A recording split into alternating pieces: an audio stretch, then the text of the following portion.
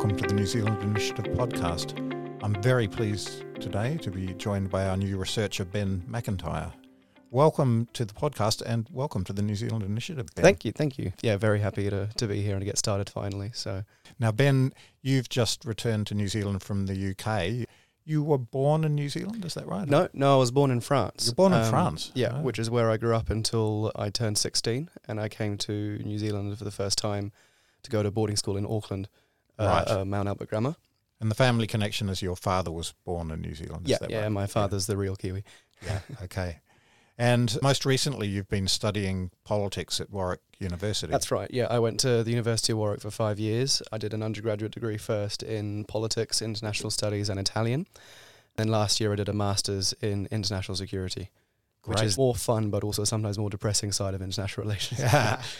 Well, you're adding to the intellectual diversity of the New Zealand Initiative, and it's great to have you on board.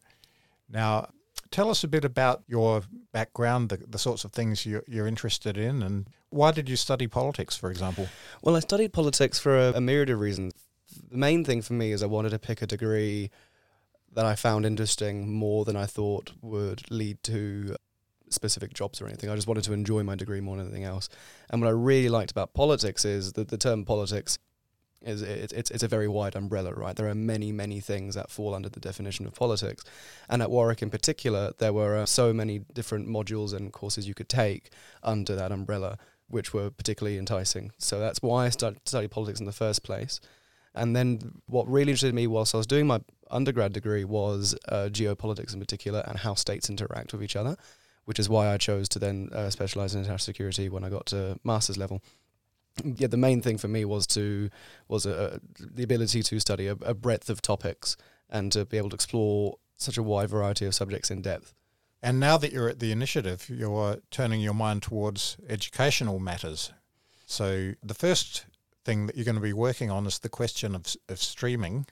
That is the practice of dividing school children, young adults, into groups depending on some idea of their academic ability. Can you tell us a bit about what you might be doing in that space? Sure. So the first thing I'm looking into, of course, is to write a research note on this particular topic. Streaming is something that's quite a common practice in New Zealand. We're not entirely sure about how many schools do it, but we're under the impression that most of them do. And streaming, or tracking as it's called in the United States, is quite a commonly practiced way of doing school, for lack of a better term, but one that's not necessarily examined in all that much detail. As it happens, actually, currently in New Zealand, we have a debate which is leaning towards banning streaming, and the Ministry of Education's position is that it's inherently unfair, and it recommends that schools shouldn't do it, though it still leaves that decision to the schools themselves. And there are quite a few reports by various organisations which are calling for to end streaming because they claim that they're inherently discriminatory or put down students who get put into lower streams. Yeah, exactly. Yeah. So, I mean, it is a complex little issue because you can see, on one hand, a rationale for doing it. If teachers don't have to deal with such a wide range of achievement levels in a class, then they might be able to focus their teaching more carefully on the level that the students are at in their class. On the other hand, as you've said, there may be a stigma attached to being in a low stream, which might result in young people feeling they're not good learners and therefore not doing as well as they might. Yeah, the main thing I've come across so far, and I should probably stress I'm in the early stages of researching this particular topic, so I'm by no means an expert, is that the term streaming is a very general term, and there are many different ways to stream. Some schools divide it by two, and they have a highly gifted class, and the rest. Some stream to a much more precise degree. Some only stream some subjects. Some stream all subjects. And obviously, as you might imagine, that creates a very nuanced and varied pool of results. And so to summarize streaming as either good or bad becomes a complicated thing to do because when someone says streaming, that leaves many questions to, well, what kind of streaming are you doing? So that in itself creates extra complications that are sometimes lost when talking about this particular topic. And we might think that the Ministry for Education is itself guilty of that to a degree, that it has oversimplified a bit and even relied on research that might actually not be very reliable, in that it tends to be qualitative and quite unrepresentative, perhaps. Yeah, that's the main issue I found so far with research into streaming within the New Zealand context, is that it relies very heavily on anecdotal evidence. So one often cited report points to the example of Horowhenua College, which banned streaming for its maths classes and saw better results as a result of that. Now, is that because of streaming? Is that because of added resources? It's hard to know, but the implication of these reports is that it's because it ended streaming, which is great, but Horowhenua College has 696 students, so it's not exactly a very large statistical basis to make such assumptions. With regards to the Ministry of Education, they are definitely, so from what I've seen, deferring their opinion based on New Zealand-specific research, which, as you mentioned, is entirely qualitative in nature. And we're looking at some more quantitative research from international sources, particularly the United States. Mm. And so we will look forward to a much more nuanced examination of the research literature in the report. And with a bit of luck, the ministry will read it and allow that to inform their thinking. Yeah. It is worth pointing out that American-based research or British-based research isn't perfect either. The obvious one is that it's not about New Zealand. So there are many things that will be applicable in an American context or a British or a Belgian one, as we've seen recently, that won't apply at all to New Zealand schools and doesn't relate at all to the schools that the issues rather that New Zealand schools face. But that being said, the fact that they're quantitative in nature or more quantitative in nature, which should hopefully give us a more detailed and nuanced view of where or how streaming is good or not good and how we can alter it or change it or abolish it if that's the right thing to do. But hopefully if we reach such a conclusion, it'll be with actual statistical evidence to back that idea. That's right. And I guess the other thing is that, you're right, of course, school systems vary and those contexts matter. On the other hand, children are children everywhere. They all have the same learning apparatus inside their heads.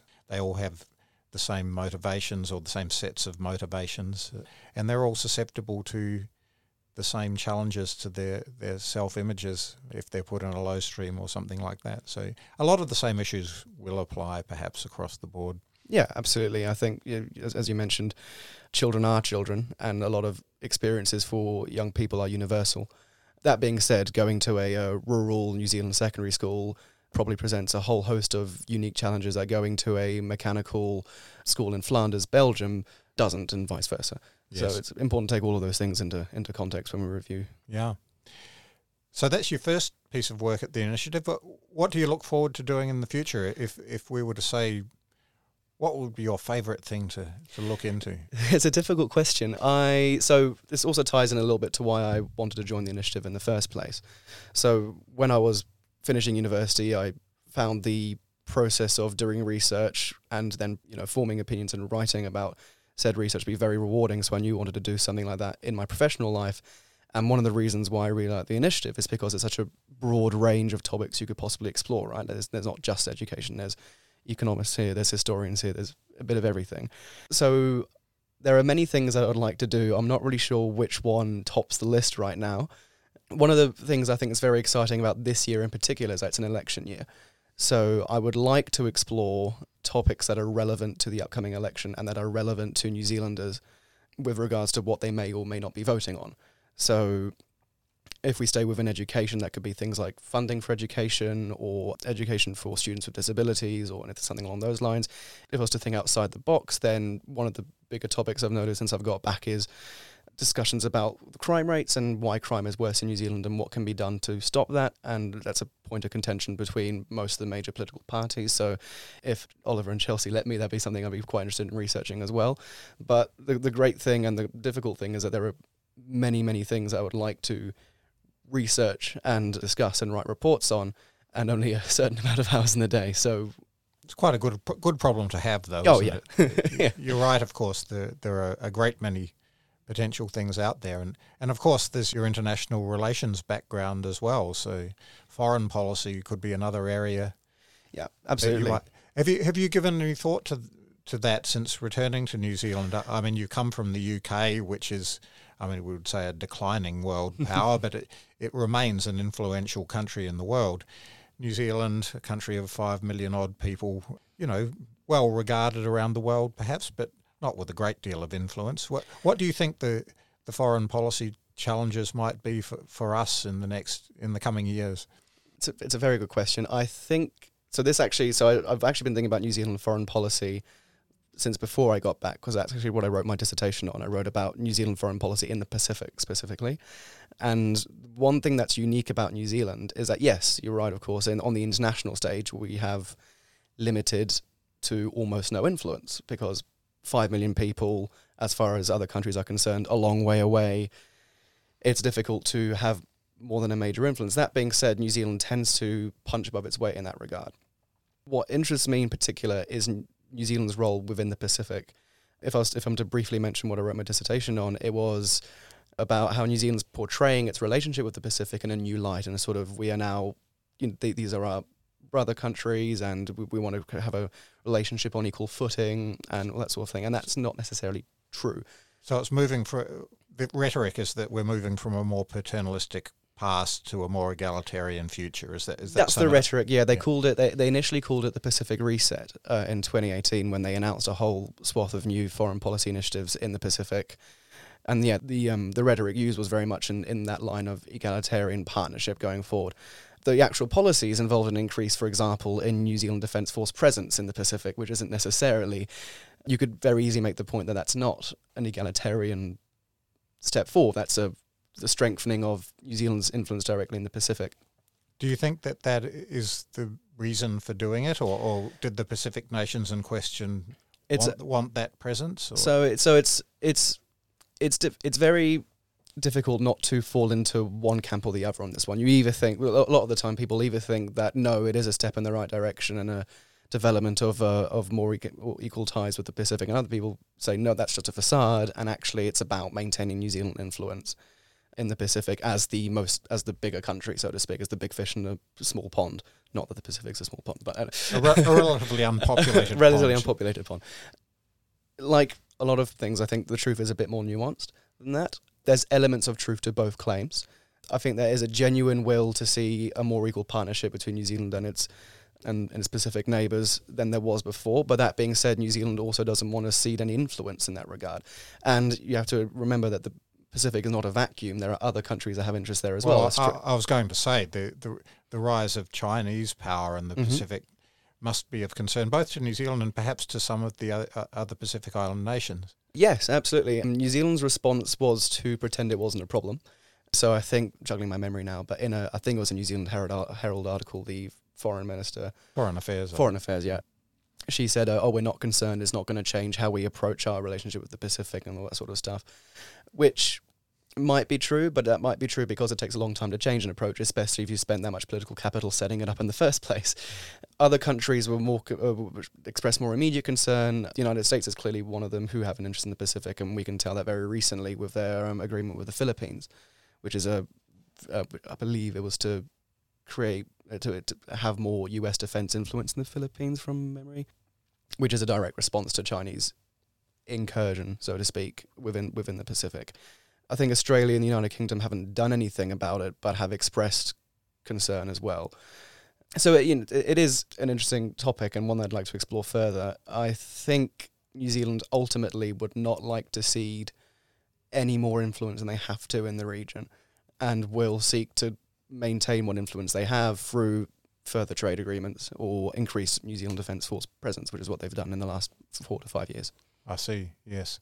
So lots of scope for work in the future here at the initiative, and it's really good to have you on board, Ben. Thank you. We'll look forward to future podcasts, to things that you write, and absolutely, and to your reports. I'm looking forward to get stuck into it.